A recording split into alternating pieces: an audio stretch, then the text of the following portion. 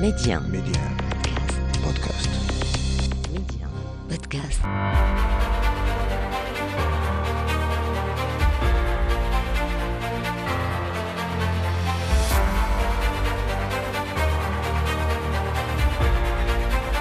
أهلا بكم إلى عدد جديد من مغرب التنمية، الموعد الذي نتابع فيه كالعادة مكانة المملكة عربيا وإقليميا ودوليا، ونتوقف فيه أيضا مع أبرز المشاريع والإنجازات التي انخرطت فيها البلاد.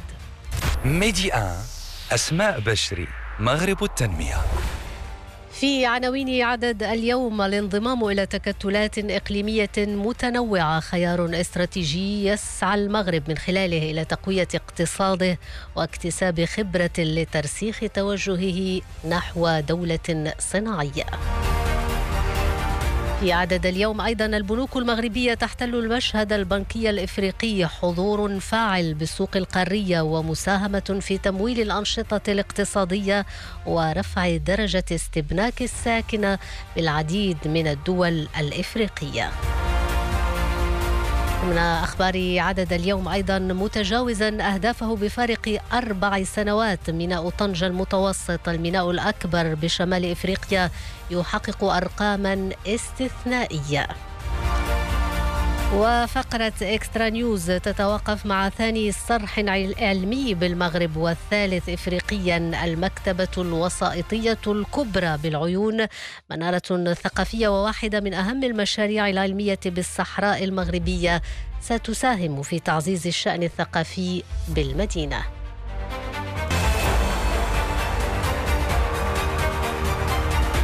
الخبير. جميع الدول في العالم تبحث عن أولوياتها الاقتصادية والتجارية، والمملكة المغربية انخرطت منذ عقود في شراكات على الصعيد القاري، لكن العودة إلى المنطقة العربية يعتبرها خبراء يفرضها منطق التاريخ والجغرافيا والمنطق الموضوعي أيضا والعقلاني. في 12 من يناير الماضي أعلن المغرب عن انضمامه إلى التحالف الصناعي التكاملي لتنمية اقتصادية مستدامة، والذي يضم الإمارات ومصر والأردن والبحرين، ويهدف إلى دعم وتقوية التنمية الاقتصادية والاستثمار والصناعة. فما أهمية هذا التحالف، وكيف من شأنه ضمان تكتل اقتصادي قوي عربي في المراحل المقبلة؟ هذا ما سنناقشه اليوم مع الأستاذ محمد جدري، الخبير المالي والاقتصادي. أستاذ جدري، أهلا وسهلا بك مجددا معنا. أهلا وسهلا، مرحبا. أستاذ جدري، إذن المغرب أولا يولي دائما أهمية كبرى للاندماج الاقتصادي مع مختلف الشراكات. قبل أن نتطرق لهذا الموضوع، أولا كيف يبدو واقع الشراكات وتعزيز الاستثمارات مع الدول العربية اليوم؟ وهو اللي خصنا نعرفوا هذه امور اساسيه يجب التاكيد عليها، هو ان المغرب يعني منذ سنه 2000 قطع اشواطا مهمه من اجل التحويل ديال الاقتصاد ديالو. اليوم يعني انتقلنا من اقتصاد يعتمد على القطاع الفلاحي بدرجه اساسيه الى اقتصاد يعتمد على يعني الفلاحه والصناعه وصناعه السيارات والطائرات والنسيج والالبسه والجلد، الصناعات الغذائيه، السياحه ديالنا والصناعه التقليديه، ومجموعه من الامور في هذا الاتجاه هذا. وكذلك الامر الاخر هو ان بالسابق كنا نعتمد على شركاء مثل اسبانيا وفرنسا. اليوم فتحنا يعني منذ يعني اكثر من 15 سنه شراكات جديده يعني مع مجموعه من الدول شرقا وغربا وشمالا وحتى في عمقنا الافريقي. كذلك ما خصناش ننساو بان عندنا واحد الاتفاق مع مجموعه من الدول العربيه، عندنا اتفاق ديال اكادير اللي كيجمع ما بين المملكه المغربيه وتونس ومصر والاردن، بالاضافه الى اتفاقات ثنائيه مثلا مع الإمارات مع السعودية ومع مجموعة من الدول. وبالتالي اليوم يعني كنعرفوا بأن الاقتصاد الوطني المغربي يعني بعد الجائحة شأنه شأن مجموعة من اقتصاديات واحد الدول الصاعدة يبحثوا عن أمور أخرى متعلقة بأننا اليوم أصبحنا نتكلم عن الأمن الغذائي، الأمن الطاقي ديالنا، نتكلم عن الأمن الصحي والأمن الدوائي ديالنا. هذه الأمور مجتمعة لا يمكن لبلد لوحده أن يحققها، بل يجب أن يبحث عن دول أخرى فيها تكامل مع اقتصادي، وهذا هو اللي كيمشي فيه المغرب خلال هذه السنوات الأخيرة. اليوم كنشوفوا بأن يعني هناك اتفاقات أخرى، مثلا كنا مع آسيان عندنا اليوم واحد وضع متقدم مع هذه الدول هذه اللي فيها واحد الرقم ديال المعاملات اللي هو كبير جدا، يقدر بأكثر من 3 تريليونات ديال الدولار على المستوى العالمي. وكذلك هذه المجموعة ديال التكامل الاقتصادي العربية اللي فيها واحد مجموعة من الدول اللي ارتبطنا بها علاقات سابقة، مثلا مع الأردن ومصر عندنا اتفاق أكادير، وكذلك مع الإمارات العربية المتحدة والبحرين تجمعنا علاقات ثنائية اللي هي مهمة جدا. وبالتالي هذه الأمور مجتمعة ويمكن إلا أنها تخلي واحد التكامل ما بين هذه الاقتصاديات العربية باش أنها يعني تستلهم مجموعة من الدروس من آثار الجائحة، وأنها تمشي في تحقيق يعني مختلف الأهداف ديالها، لأن مجموعة من الدول اليوم عندها أهداف هي واحدة. مثلا الإمارات عندها اليوم رؤية 2031، مصر الأردن البحرين وكذلك المغرب عنده كذلك الرؤية ديال 2035. وبالتالي ما يمكنلكش اليوم أنك تحقق هذا الشيء ديالك بوحدك، إلا كان معك واحد مجموعة من الدول الأخرى تساعدها وتساعدك في تحقيق أهدافك الاقتصادية خلال السنوات القليلة المقبلية على أبعد تقدير من هي نهاية هذه العشرية. طيب أستاذ جدري، نعود إلى هذا التحالف الصناعي التكاملي لتنمية اقتصادية مستدامة الذي أعلن يعني المغرب انضمامه إلى هذا التحالف، والمغرب يسعى من خلال هذا التكامل الصناعي العربي إلى تحقيق أهداف من بينها الولوج إلى أسواق جديدة، زيادة التبادلات التجارية، الحصول على استثمارات، بالإضافة طبعا إلى توفير فرص العمل. ما هي فرص نجاح هذا التحالف برأيك؟ لا، أنا أعتقد بأن فرص النجاح ديال التحالف هي فرص هي كبيرة جدا. علاش؟ لأن المغرب اليوم هو عنده جوج أمور اللي هي أساسية. عندنا مجموعة من السلع ومجموعة من الخدمات اللي كنصنعوها على المستوى المحلي ونبحث لها عن أسواق أجنبية، وبالتالي ممكن نلقاو في السوق العربية أنها سوق مهمة. اليوم كنتكلموا على مصر، على الأردن، على البحرين، على الإمارات العربية المتحدة اللي كتجمع بهم كاملين علاقات مهمة. هذو كل دول تستقبل السيارات ديالنا، كنستقبلوا من عند السياح ديالنا كيجيو عندنا هنايا، عندنا الصناعه الغذائيه ديالنا كتمشي، مجموعه من الامور في هذا الاتجاه. والامر الثاني هو ان هذه الدول كذلك هي تبحث عن استثمارات يعني ذات مردوديه اللي هي كبيره. على سبيل المثال كنتكلموا على البحرين وعلى الامارات العربيه المتحده. المغرب في حاجه لهذه الراسمين العربيه باش انه يجذب واحد مجموعه من المستثمرين على المستوى المحلي من اجل خلق الثروه وخلق لمجموعه من فرص الشغل. ونفس الامر بالنسبه للدول الاخرى، مثلا نتكلموا عن مصر، نتكلموا عن الأردن، نتكلموا عن البحرين، هما نفس الأمر. عندهم واحد السلع تبحث عن أسواق جديدة، وإما أنهم يريدون جذب مستثمرين أجانب أو الاستثمارات ديالهم أنها تخرج من خارج البلاد. نتكلموا أصلا عن الدول الخليجية اللي عندها محفظات مالية مهمة وتبحث عن استثمارات ذات مردودية اللي هي كبيرة. وبالتالي فإن كنظن بأن اليوم الكل استخلص الدروس من آثار الجائحة وعرف بأنه لا يمكن أن يعول إلا على الأصدقاء اليوم هي حقيقيين. وكنظن بأن اليوم هذه 5 دول هذه اللي هي عربية يمكنها أن تعول على بعضها البعض في تحقيق أهدافها الاقتصادية لدرجة أساسية، خاصة تخلق فيها الثروة وتخلق فيها واحد مجموعة من مناصب الشغل بالنسبة للشباب العربي، لأن استقبلنا واحد مجموعة من الأفواج خلال هذه 4 سنوات الماضية. بالإضافة أن هذه الدول هذه عانت من ويلات آثار الجائحة، من التقلبات المناخية، كذلك من التضخم العالمي الذي أصاب هذه الدول. وبالتالي فإن كل هذه الدول هي متأثرة وتبحث عن مخرجين من هذه الامور هذه. كنظن بان هذه الشراكه هذه هي شراكه رابح، واللي مهم فيها هو انه ممكن نقولوا بانها شراكه جنوب يمكن اعتبارها مثال لشراكات اخرى اللي يمكن ان المغرب او دول اخرى ان تنخرط فيها باش اننا نحقق الاهداف ديالنا الاقتصاديه خلال السنوات القليله المقبله. صحيح. طيب، هي شراكات مهمه بالنسبه لجميع الدول بما فيها المغرب من اجل يعني الوصول الى اقتصاد قوي ومن اجل مواجهه كل تحديات المرحله المقبله. لكن برايك استاذ جدري، ما هي الاولويات التي يجب على المغرب التركيز عليها في هذه الشراكات بالنظر لخصوصيته وخصوصية أيضا الدول الأخرى معه؟ يعني بمعنى أصح، ما هي حتى القطاعات التي يجب أن يركز عليها المغرب في شراكاته التي لا تتأثر لا بعوامل داخلية ولا بعوامل خارجية ولا حتى بمناخية؟ لا، أنا أعتقد بأن المغرب اليوم عنده خارطة طريق اللي هي واضحة المعالم. اليوم اللي هو أساسي هو أن هذه قصة النجاح اللي عندنا نقلبوا على أسواق جديدة. اليوم كنتكلموا مثلا على صناعة السيارات وصناعة الطائرات أو السياحة ديالنا أو الصناعة التقليدية ديالنا وحتى الصناعات الغذائية ديالنا وصناعة النسيج والألبسة والجلد.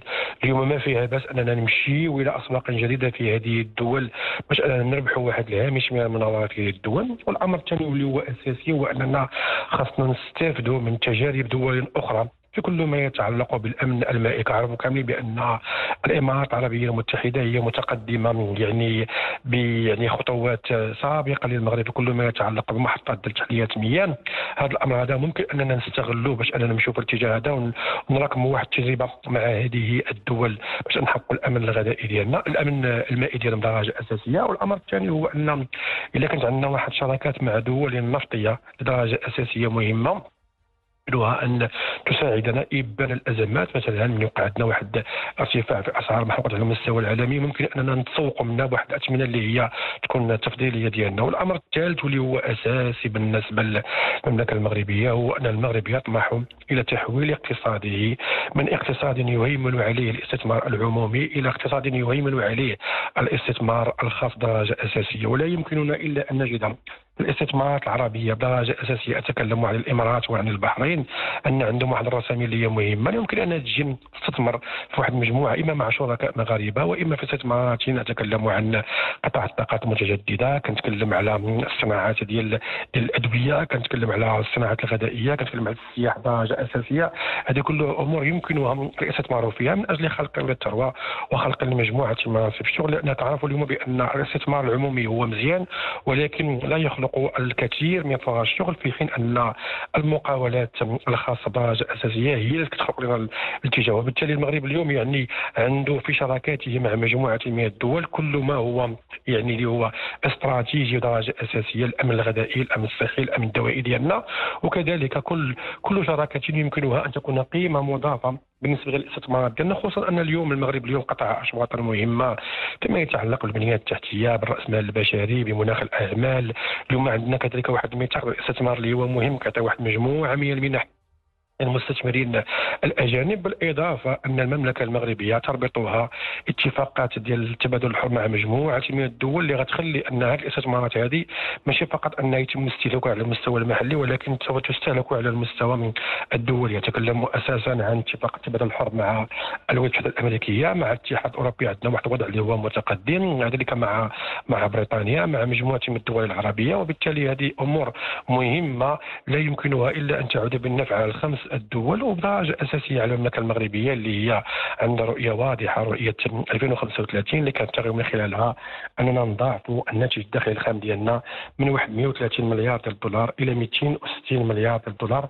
هذه الأمور لا يمكنها أن تتأتى إلا عن طريق تنويع للشراكات، تنويع للاقتصاد، وكذلك البحث عن أسواق جديدة والبحث بدرجة الأساسية عن مجموعة من المستثمرين الأجانب برسائل مهمة يمكنها أن تحقق يعني مجموعة من مناصب الشغل بالنسبة للشباب المغاربة الذين عانوا الأمرين خلال الأربع سنوات الماضية. صحيح. شكرا جزيلا لك أستاذ محمد جدري الخبير المالي والاقتصادي على كل هذه التوضيحات. مرحبا.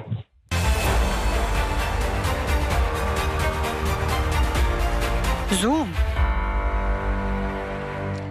البنوك المغربية تحتل المشهد البنكي الإفريقي من خلال الحضور الفاعل بالسوق القارية، مساهمة في تمويل الأنشطة الاقتصادية ورفع درجة استبناك الساكنة بالعديد من الدول الإفريقية. زوم على هذا القطاع المصرفي المغربي في إفريقيا مع الزميل محفوظ ولد السالك. وفق تقرير سابق أصدره مكتب الدراسات الأمريكي ستراتفور، فإن توسع أنشطة الأبناك المغربية بعدد من الدول الإفريقية يفتح المجال أمام المقاولات المغربية من أجل الاندماج والولوج إلى أسواق مربحة، لا سيما بالتزامن مع معدلات النمو التي باتت تحققها الدول الإفريقية خلال السنوات الأخيرة. تحليل مكتب الدراسات الأمريكي يوضح أن الولوج المكثف للأبناك المغربية إلى القارة إلى جانب اتفاق اتفاقيات للتبادل الحر البينية سيدفع المزيد من المستثمرين الأجانب إلى إطلاق مشاريعهم بالمملكة. المجموعات البنكية المغربية المصنفة ضمن أفضل 5 مؤسسات مصرفية تعمل في منطقة الاتحاد الاقتصادي والنقدي لغرب إفريقيا خلال 2018 تلعب دورا رائدا في حضور المغرب بالقارة الإفريقية. بحسب اللجنة المصرفية للاتحاد الاقتصادي والنقدي لغرب إفريقيا، حصلت المصارف المغربية عام 2018 على 27.8% من حصة السوق غرب الإفريقية، وأكثر من 30% من حصة صافي الدخل العام في المنطقة. فضلا عن حضورها الفاعل إفريقيا، حضرت 4 بنوك مغربية على قائمة فوربس لأكبر 50 بنكا في الشرق الأوسط من حيث القيمة السوقية للعام 2023. المغرب بعيون العالم. متجاوزا أهدافه بفارق 4 سنوات، ميناء طنجة المتوسط يحقق أرقاما استثنائية. إنجازات حققها الميناء خلال العام الماضي، معالجا أزيد من 8 ملايين حاوية في عام 2023 بنسبة 95% من الطاقة الإسمية للميناء. ووفق بيان رسمي من الميناء الأكبر بشمال إفريقيا، المركب تخطى الأهداف المستهدفة بفارق 4 سنوات، وسجل نقلة نوعية في إدارة الحاويات والتعامل اللوجستي. وتشير البيانات أيضا إلى أن حركة الحاويات تجاوزت 8 ملايين مسجلة، زيادة قدرها 13.4% مقارنة بالعام 2022. وفي سياق متصل، سجل نمو في حركة الشاحنات أيضا بنسبة 4.1%، مما يشير إلى نجاح السياق اللوجستي والتنسيق الفعال في تسيير حركة البضائع. ولفتت الإحصائيات أيضا إلى زيادة ملحوظة بنسبة 14.3% في حركة المنتجات الصناعية. وكذلك شهدت محطتا السيارات في الميناء زيادة ملحوظة بنسبة 21%، حيث تمت معالجة أزيد من 570 ألف سيارة في العام الماضي. ويعد هذا الرقم وفق البيان إشارة إيجابية إلى استمرارية نمو قطاع صناعة السيارات والتصدير. إكسترا نيوز. تتوقف هذه الفقرة مع ثاني صرح إعلامي بالمغرب وثالث إفريقيا، المكتبة الوسائطية الكبرى بالعيون، منارة ثقافية وواحدة من أهم المشاريع العلمية بالصحراء المغربية، ستساهم في تعزيز الشأن الثقافي بالمدينة. والتفاصيل مع الزميلة أمينة علوي. المكتبة الوسائطية الكبرى لمدينة العيون منارة ثقافية وواحدة من أهم المشاريع العلمية بالصحراء المغربية، جوهرة ثقافية ستساهم في تعزيز الشأن الثقافي بالمدينة. المشروع الذي يتطلب اعتمادا ماليا يقدر ب70 مليون و100 ألف درهم خاصة بالبناء والتهيئة، و16 مليون و500 ألف درهم للتجهيز، تم تشييده على مساحة إجمالية تصل إلى 23,500 متر مربع، منها 5,500 متر مربع مغطاة. بحجمها ومكوناتها تعد هذه المكتبة النموذجية الثانية من نوعها على المستوى المغربي، التي تم إنجازها بمدينة العيون حاضرة الصحراء المغربية. ستمكن هذه الجوهرة المعمارية التي تفتح أبوابها للطلبة والباحثين وعموم المواطنين من توفير عدد هائل من المراجع والكتب في مختلف الاختصاصات الأدبية والعلمية وغيرها، استجابة لتوجهات الدراسية والثقافية للمواطن، وضمانا لحقه في التمتع بالقراءة وطلب العلم، بالإضافة إلى مساهمتها في تعزيز الشأن الثقافي بمدينة العيون. تحتوي هذه المعلمة الثقافية الضخمة على العديد من المرافق وقاعة للمؤتمرات وقاعة للمطالعة، ثم مستودع للكتب ونادي للصحافة وقاعة للإعلاميات والسينما وقاعة للعروض ومركز لإصلاح الكتب ومركز لتخزين الكتب من أجل حمايتها. بهذا نكون قد وصلنا إلى ختام هذا العدد الذي تطرقنا فيه إلى الانضمام إلى تكتلات إقليمية متنوعة، خيار استراتيجي يختاره المغرب ويسعى من خلاله إلى تقوية اقتصاده واكتساب خبرة لترسيخ توجهه نحو التصنيع. المملكة انخرطت في شراكات على الصعيد القاري ومنذ مدة، لكن العودة إلى المنطقة العربية يفرضها منطق التاريخ والجغرافيا والمنطق أيضا الموضوعي والعقلاني. في الثاني عشر من يناير الماضي أعلن المغرب عن انضمامه إلى التحالف الصناعي التكاملي لتنمية اقتصادية مستدامة. أهمية هذا التحالف وكيف من شأنه ضمان تكتل اقتصادي عربي قوي في المراحل المقبلة ناقشناها مع الأستاذ محمد جدري الخبير المالي والاقتصادي، ومواضيع أخرى يمكنكم إعادة متابعتها على منصة ميديا بودكاست. شكرا لكم على المتابعة، إلى اللقاء.